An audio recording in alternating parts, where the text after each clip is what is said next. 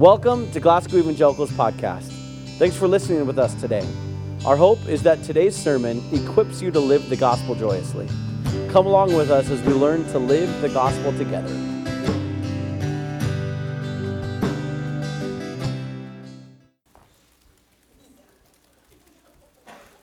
If you brought your Bibles, would you flip open to Acts chapter 15 with me this morning, Acts chapter 15. And we are going to take on most of this chapter, but hey, we'll break it up today and kind of have fun together.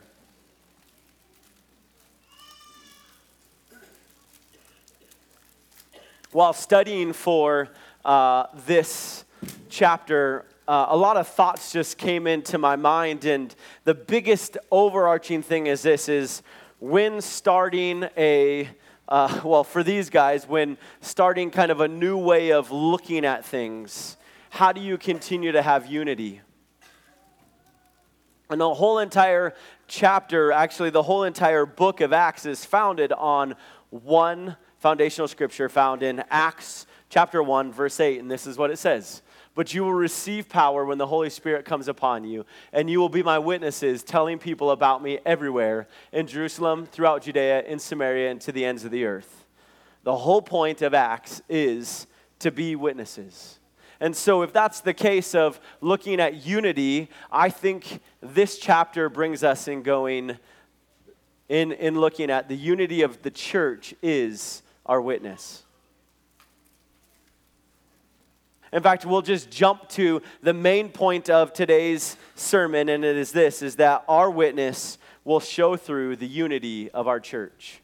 That our witness will show through the unity of our church. Churches have split, over years and years, churches have split over carpet color of the style of worship. Right? We even talked about the hymnal. I remember when the hymnal became a Maranatha songbook, right? And so you had the hymnal and the chorus book, and then it went from there into let's do this overhead projector thing, right? And so you'd have some little kid like trying to get that squared up on the overhead projector, and it'll be all wonky, and you'd have to read like this to sing the song, and then it went from there to a projector, and then pretty soon you brought in these screens and all that sort of stuff. To even song, to even the types of songs we sing. Do we have an organ in our church? Is a piano okay? I mean, it used to be that in old days, man, don't bring an instrument into the church. To, wait a second, now we're bringing guitars and a drum set? Oh my goodness, I am gone. How about this? To churches have been split over building plans. No, I like this plan better than that plan. No, we shouldn't do this. I'm not going there anymore if we're going to strap ourselves to this, and then they leave. How about pastoral indiscretions? Churches split over those all the time. How about fights for power? One person wants to have power over the other people to be able to say where the church is going, and churches split and have fallout all over the place. And just personal opinions. I think we should do this over that. And so somebody has such strong belief systems about that churches just split and say, we're done.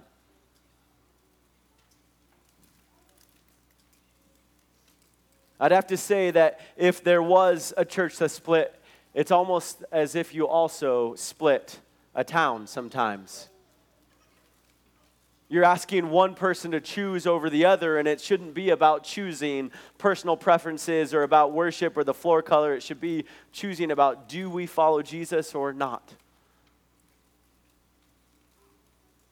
You see, actually, I don't know if you knew this, but where I'm standing right now was one of 4 options in this room back in 2007 when we built this place. We had a meeting right up here in the front, and I remember sitting with Jay and going, oh my goodness, this could be a very interesting conversation. Because we had some people who had some very big thoughts about where this right here should be. There were 3 options on the table. There was on that wall right there, okay? There was on that wall right there, or it was right here. And you know what we decided on is we wanted to make it really easy for people to walk into church to not feel like they were interrupting anything or that they were going, oh my goodness, I can't do this, I'm coming in right away, because that was always going to be the door you came in. And so if the stage was there, if a person walked in there, guess what? You would see them and you would go, oh, those runners, they're late for church again, right? And then somebody would have to go talk to them, or they would just walk out, go, hey, it's already started. But the whole idea is, hey, let's get back to what are we really trying to accomplish here? We're really trying to accomplish the best way to help people come to a saving knowledge of Jesus Christ. And when we all had that in the exact same idea, we decided this is the best way. Because we want people to come to Jesus more than we want our stage to be in the right area that we want. There's another conversation I don't know if you knew about, but there's a whole gym on this other side right here. And the gym was going to be big. We wanted it to be full court. And so we brought somebody in and they said, hey, if you want a wood floor, it's going to cost you $180,000. And we all looked at each other going, there is no way that we are going to put a $180,000 gym floor. Well, first of all, we're not going to strap ourselves to that money. And second of all, we just can't do that. That is not being wise stewards. But we started praying, going, God, what do you want us to use this gym floor for? And it became that we wanted our gym floor to be used by the community so that the community could have ease coming into the church and that they could have games in which were good games, full court. We wanted everybody to use it, and we wanted them to know that, hey, we care about you. We want to give you what could be the nicest floor for you to be able to come in. But we knew it wasn't $180,000, and so there was this floor that we looked at that like locks together and just floats on the floor, right? It was all plastic, right? And then like sometimes you could just pick up one piece and move it. And I remember being like, that's the dumbest thing I've ever heard, right? Like I said that's dumb. Plastic floor, like come on. And then I remember growing up in a church that had a carpet floor in their gym.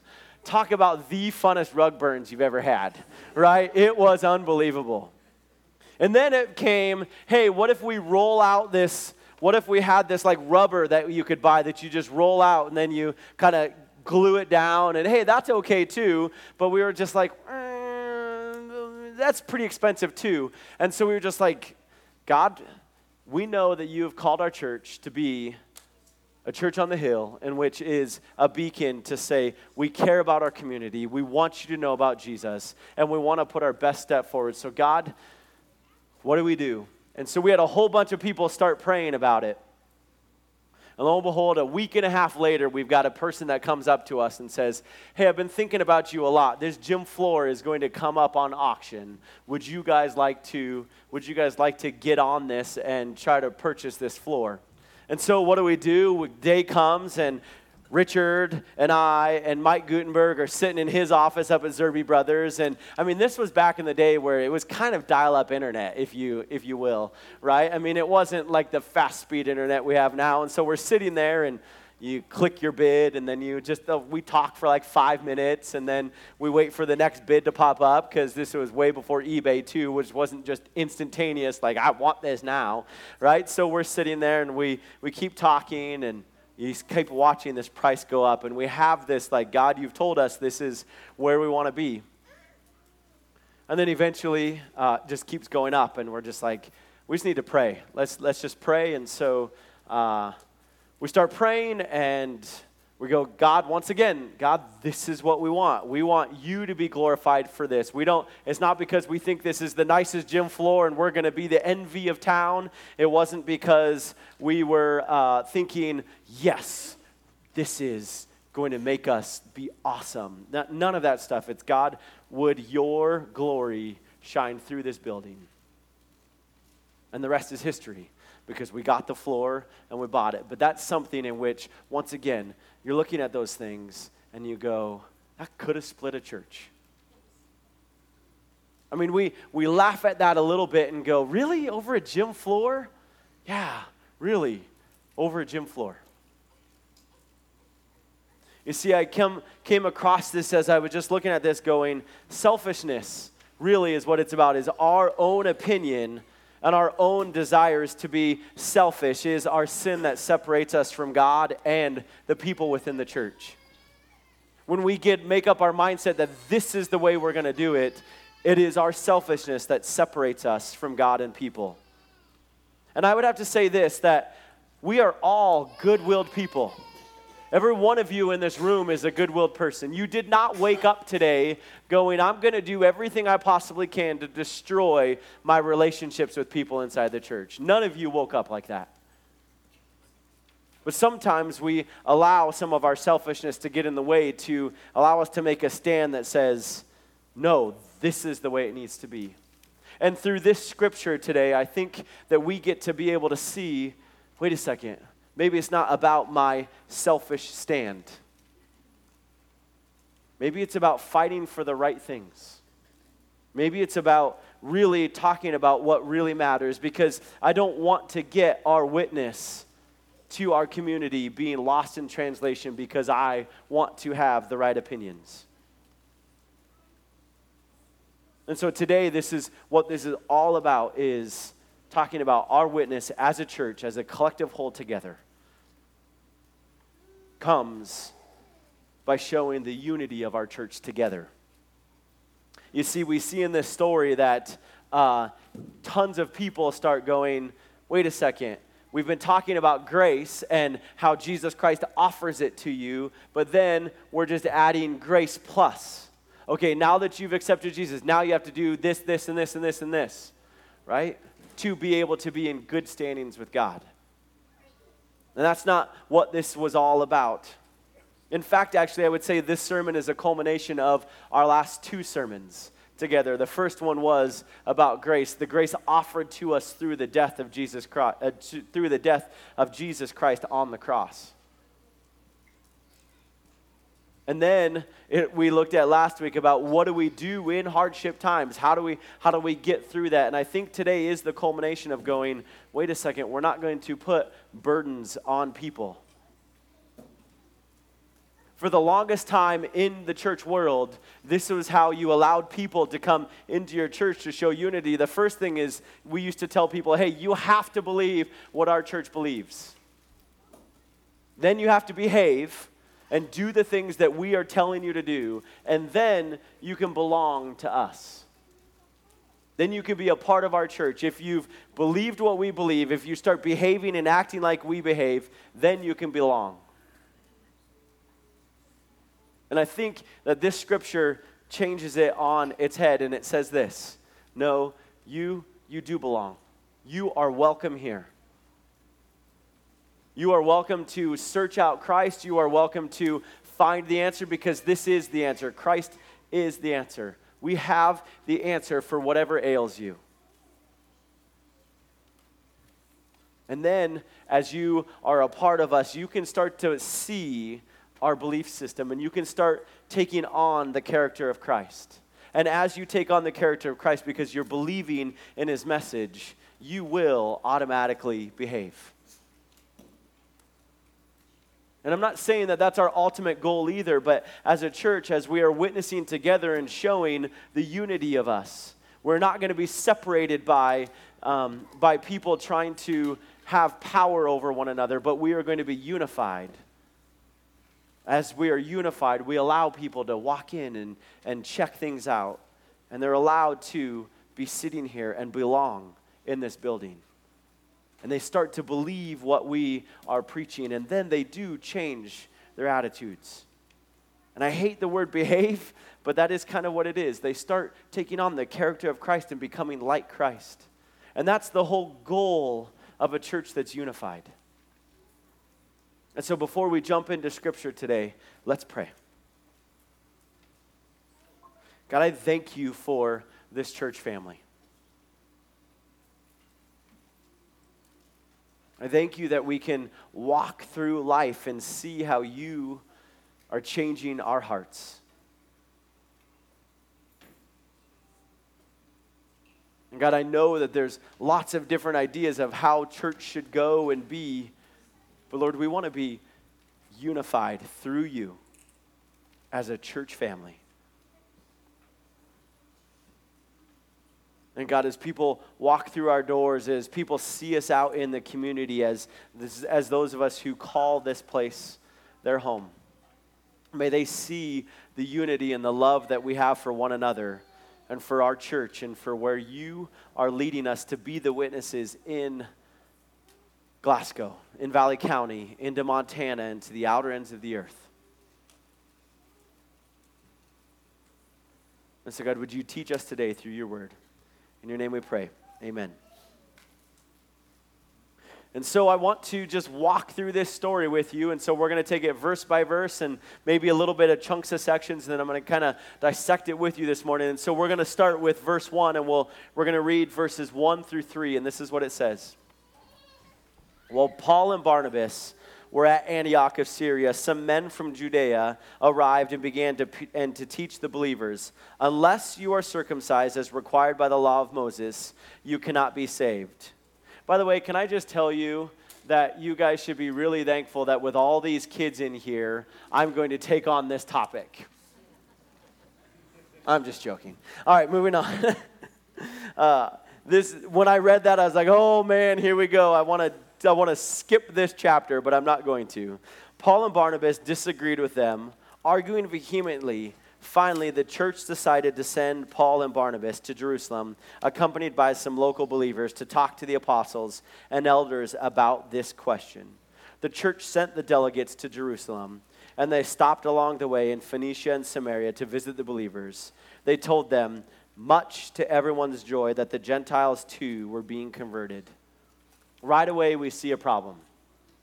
Right away, we've just gotten done with watching Paul and Barnabas travel all around, really, their world and preaching Jesus Christ. And over again, they are watching these Gentiles come to a relationship with Jesus. They are being saved. They are being filled with the Holy Spirit. And I don't know how long this is, but not very long after Paul and Barnabas get back from their journey, there are people who come up from Judea to say, hey, if you really want to be a part of us, you've got to do this. You've got to become circumcised. You've got to look like us because guess what? God has told us for a long time that this is what we're supposed to do if we're going to follow him. Really, this is about the law. And really, also, these people that are going to Antioch are Pharisees and Sadducees that have been converted to Christianity. And so they are trying to meld their two worlds together. They're trying to understand, wait a second, I understand grace because God gives it freely to us, and I don't deserve grace. I don't deserve God's blessing in my life. But yet, my whole entire life has been based on I've got to do all the right things, say all the right things, sacrifice the right things, do. But how do I prove that I'm really following God? And so these Pharisees really are coming up and going, if you're truly converted and want to belong to us, you have to do this. I'm going to tell you that if you have ever heard anyone say you must do things above believing in the gospel of Jesus Christ to be saved, they were wrong.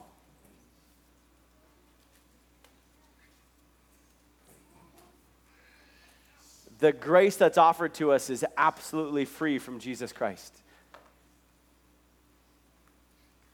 But see, I don't know if you remember this, but I remember growing up in church, a dress code.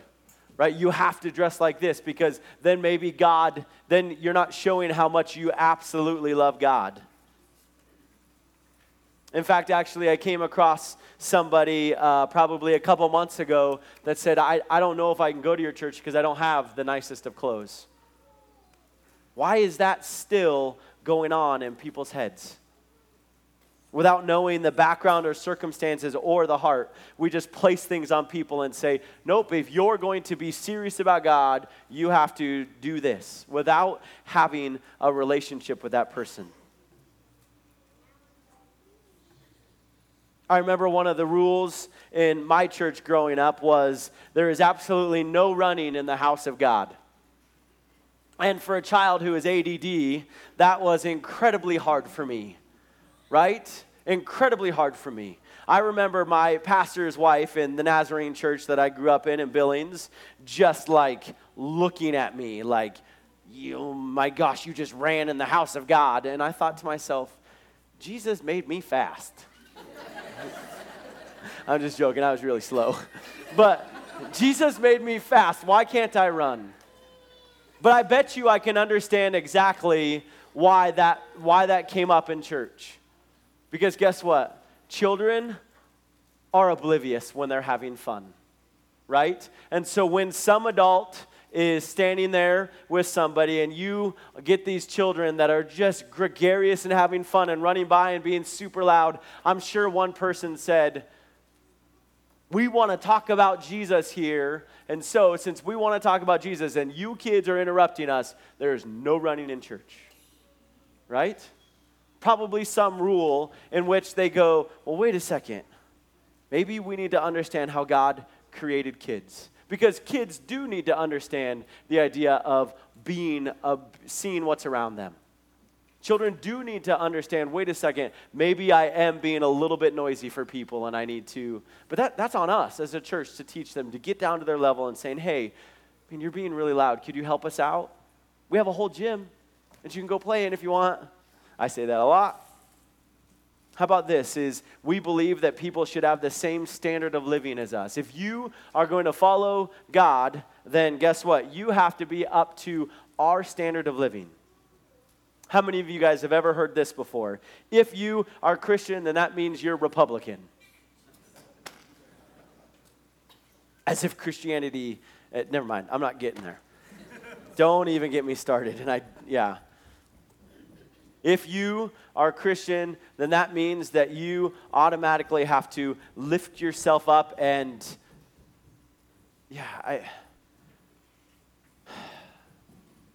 can we begin to love people right where they're at?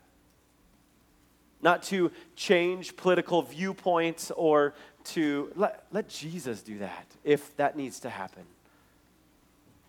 Or change the way they spend money or look at money or all those things, but maybe be able to say, hey, have you thought about this differently? Because we do need to encourage one another, but not through our own opinions, but through what the Bible says about things. The Bible has lots of things on standard of living, but I'm not going to do it just because it's my own way. Personal tastes, right? Hey, you have to do this if you're going to be a Christian. I honestly heard a person tell me once that if you cannot believe in X, Y, and Z in the Bible, then you can't be a Christian. I said, what does that have to do with believing in Jesus Christ? About musical preferences. I'm going to tell you that this is something that still is hugely dividing churches. I remember sitting down with my grandma one time, and my grandma died last year, but she was 105 years old. I sat down with her, it was probably 2 years ago, and I went up to her and I said, Grandma, do you like the music that we sing in church? And she said, absolutely not. I don't like the music we sing in church. It's too loud. I just don't understand the words you guys sing. As if we were playing rap music here, right? But she said, but I love the music at our church. I said, why is that, Grandma? And she says, because it's not about me. It's about how people are attaching themselves to God. And if that's what it's going to take, then that's what I want to hear in our church. And at the same time, she says to me, but we can't forget where we've been. We can't forget what God has brought us through in years and years. Some of the greatest theologians of our times would look at us and go, I can't believe that you have a piano in your church. Can you believe that? Some of the greatest theologians of people that we listen to, that we read still today, would go, there is no place for a piano in our church. And there are some of you in here that have never known a piano not being in our church. Isn't that unbelievable? How things keep on progressing, but the one thing that is completely constant is wanting to live the gospel out as much as we can and reading scripture and going, God, where are you leading our church? And so there could be people who come and accuse us of, hey, you're not doing these things in your church. Or wait a second, you have to do these things in your church. I'm going to tell you that the acceptance of the gospel is turning from our sins and following Christ's example. That's it. It's not a turn to Christ and do blah, blah, blah, blah, blah. All these things, no. We want to follow God, and we want to turn from our sins and continue to live in Christ's example. And so it goes on to say the church then in Antioch goes, well, then how are we going to keep on allowing the Gentiles to accept Jesus Christ? And so they decide, well, we're going to send Paul and Barnabas down to Jerusalem. And in verses 4 and 5, we see that when they arrived in Jerusalem, Barnabas and Paul were welcomed by the whole church, including the apostles. And let me just tell you that the whole entire way that Paul and Barnabas are traveling to Jerusalem, they are continuing to preach the gospel. This is something that's beautiful. They don't go, we are going to get into Jerusalem right now and we are going to make them pay for what they're telling us to do. No, they are still grace-filled people walking along saying, we want to continually do what we've been doing for the last how many years. We want to show people Jesus Christ. They simply preach about the goodness of God. And so when they get to Jerusalem, what are they doing? They reported everything that God had done through them.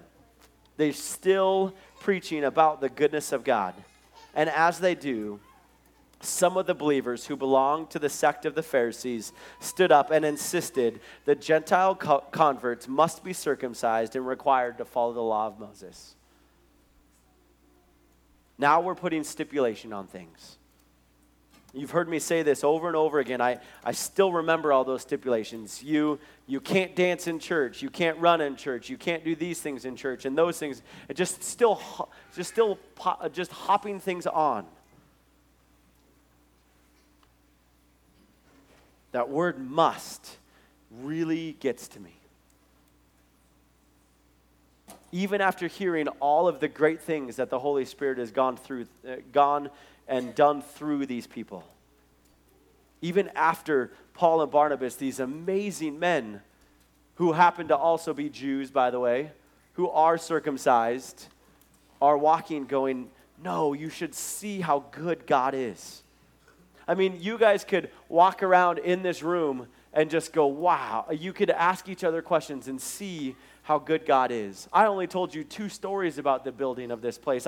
You can even go into other people about, hey, what is God doing in your life? And you can see that. But some of you might go, I don't like how you're doing that. I don't like how you're approaching doing that. But didn't you just hear about the goodness of God? And so what happens in the following things is the apostles and the elders in verse 6, they meet together to resolve this issue. They don't just separate sides and go, nope, since you don't believe like us and we are going to create our own something going on, so forget you and we're going to do our own thing. No, they say we've got to resolve this issue. This is important.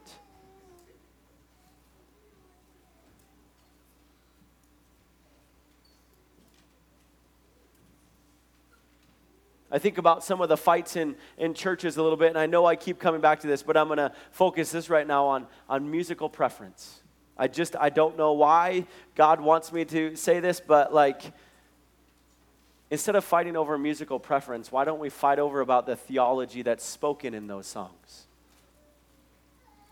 Are we making sure that those songs that we are singing are completely bringing us back to Jesus Christ or complete heresy? Instead of fighting over how we do something, what if it's about, hey, is it leading people to Jesus Christ? Is it theologically sound? And this is what I love about these people. Because at the meeting, after long discussions, Peter stood and addressed them as followers. Brothers, you all know that God chose me from among you some time ago to preach to the Gentiles so that they could hear the good news and believe. That's the whole point of what God has called these apostles to do, okay? And Peter says, I was the first and foremost, and here it is, that we would preach to the Gentiles so they could hear the good news and believe. In everything that we do, are we coming back to the baseline of we want people to hear the good news? Are our conversations peppered with good news? Are the things that are coming out of this church speaking to the good news of Jesus Christ? Is the music we sing good news to people's ears? Are the games that we're allowing here felt, loved when we do those things? Is the counseling that people come into our church to receive from me filled with good news? God knows people's hearts, and he confirmed that he accepted the Gentiles by giving them the Holy Spirit, just as he did to us.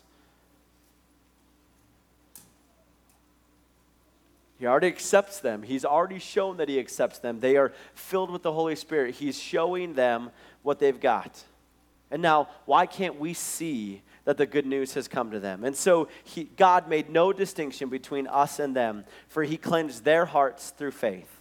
So why are you now challenging God by burdening the Gentile believers? I love that phrase, burdening the Gentile believers. We talked about that last week. Are we helping people who are going through hardship to see and respond through the Holy Spirit, through reading Scripture together, by worship, by seeking wise counsel with one another? Or do we just keep on heaping hardship on other people? With a yoke neither we nor our ancestors were able to bear. I love that idea. They come to this conclusion that Peter does. He's saying, you're heaping something on them that you yourself can't even follow, that you couldn't bear. You guys tried to live the law, and guess what? You stunk at it. And so why are you making them try to? Because they haven't grown up in any of this stuff. So we believe that we are all saved the same way, by the undeserved grace of the Lord Jesus.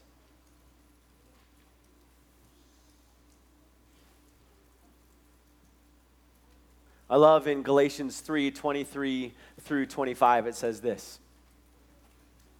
Before the way of faith in Christ was available to us, we were placed under guard by the law. We were kept in protective custody, so to speak, until the way of faith was revealed. Let me put it another way. The law was our guardian until Christ came. It protected us until we could be made right with God through faith. And now that the way of faith has come, we no longer need the law as our guardian. Isn't that cool?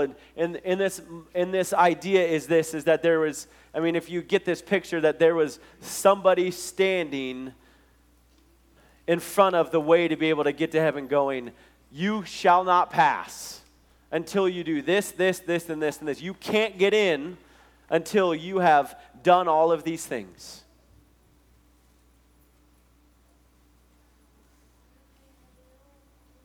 There was a law that said you can't get past into heaven until you finish this. And he's saying, wait a second, there is going to be a way that's called faith through Jesus Christ. In another verse, we see in Romans 3:11 through 20, and it says this, no one is truly wise, no one is seeking God, all have turned, that's not the verse, sorry. I'm like, wow, I said the wrong verse to you, didn't I? Romans 3:19 through 20. Sorry, that's why we have Bibles. Romans 3:19 and 20 says this. I'm sorry, guys, because it was my handwriting that you had to read. Obviously, the law applies to those to whom it was given, for its purpose is to keep people from having excuses and to show that the entire world is guilty before God. For no one can ever be made right with God by doing what the law commands. The law simply shows us how sinful we are. I love that. For no one can be made right with God by doing what the law commands. So when we heap on things to people by saying you have to do X, Y, and Z for God to be happy with you, that's not the way to salvation. The way to salvation, once again, was what we talked about, is by grace alone. Through Christ dying on the cross. And having faith in him and turning towards his ways. And so it gets super quiet after Peter talks, and then Paul and Barnabas stop up once again and talk about all the miraculous signs and wonders and what happened, and people are like, yes, we agree with this. We understand. We're not going to make people have to do this anymore. And then James, this is interesting, then James stands up, and this is James, the brother of Jesus. And I'm not going to read this part, but he steps up and he says, we agree with this. And he reads from Amos 11 through 12. He actually quotes Amos 11. I cannot speak. Quotes Amos 9, 11, and 12. And pretty much what he said is, hey, the prophets from old said that there would be us and then the Gentiles outside of us pushing us to live the gospel. And so he stands up and he says, I think that there's 3 good things that come out of this. And if you're taking notes with me, here's the 3 things that the church in Acts responds to in saying, all right, great. It is no longer about doing something, not about making them do something to have their faith. This is what we're going to encourage people is. One is this. Hey, how about we stay away from anything that has to do with idols? Which I love is going back to the very first command. Love God and have no other gods before you. He's encouraging them over and over again. Just, hey, stay away from things that have anything to do with idols. Get back to following God and God only.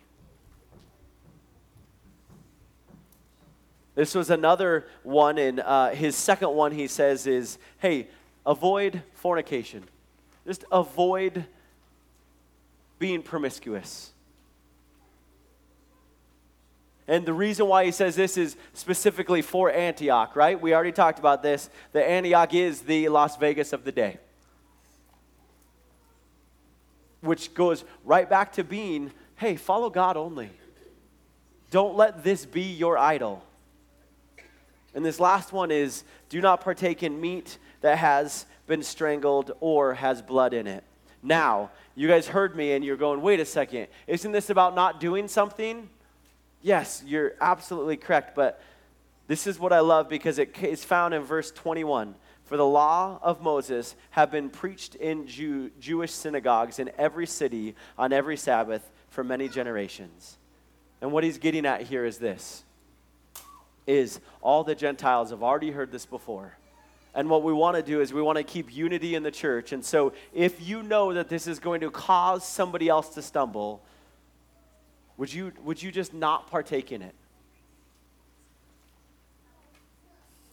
He's trying to bring the church together and be unified and said, hey, would you do this? And the rest of the story goes that they took these and the church in Antioch loved it. The church in Antioch ended up praising God at the very end and saying, God, you are absolutely amazing and we love following you. But so how does those 3 things that unify the church apply to us today? And I think it leaves us with 2 complementary principles under grace that is for us as a church to be unified. And the first one is this. Out of these 3 that James stood up to say is we are not to make non-biblical requirements of others. And I'm stealing these from Kent Hughes, by the way. Got to give credit where credit is due. We are not to make non-biblical requirements of others. You see, the whole point of these people coming to the whole point of these Pharisees who have turned believers is to make them do something that really wasn't biblical. We had already learned that the grace fulfilled the law. But we're not going to make non-biblical requirements of others to come to belief. And the second thing for grace-filled living as a church is unified is that we gladly restrict our freedom for the sake of others. We gladly restrict our freedom for the sake of others. And that only means this, is that when we are looking at other people, we might know that it's okay for us to partake in, but we're not going to do it because it might make them stumble. Or vice versa, right? We're not going to heap things on to other people to make it required. Which really, I'm just going to tell you, makes me think about the song, the hymnal that I was singing earlier, Make Me a Blessing. Because it's about others and not about ourselves. It's about helping others know the gospel of Jesus Christ and not about ourselves.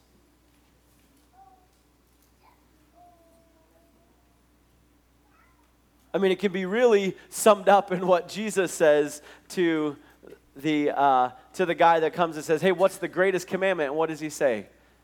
He says, love the Lord your God with all your heart and love others as yourself.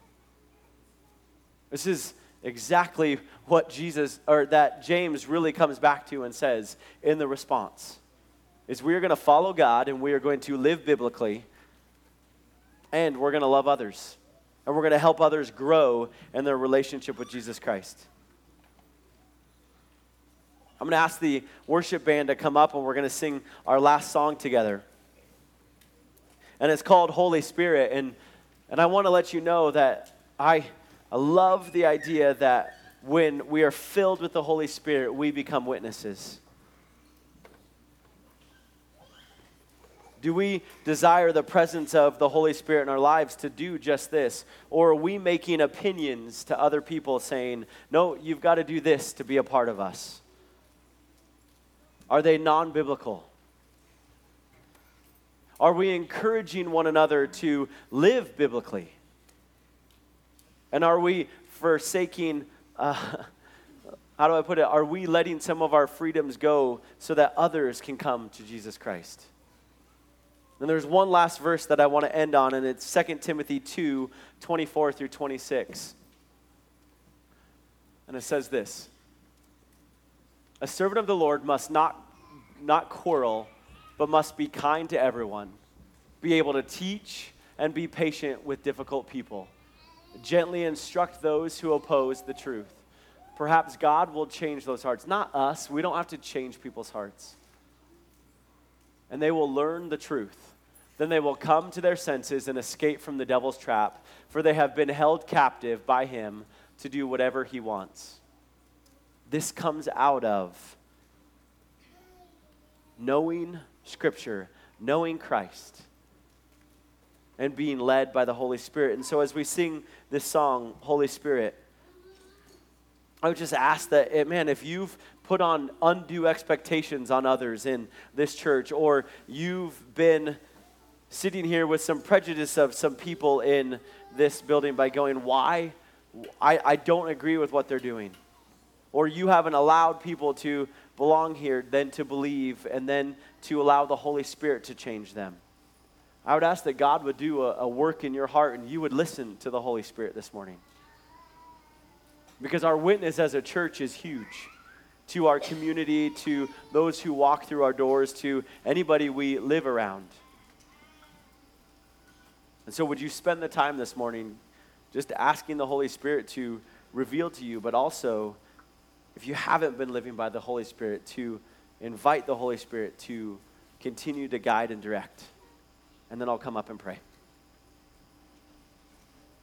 Hey, dear Heavenly Father, God, we just ask that we would be unified as a church, to be your witness everywhere we go.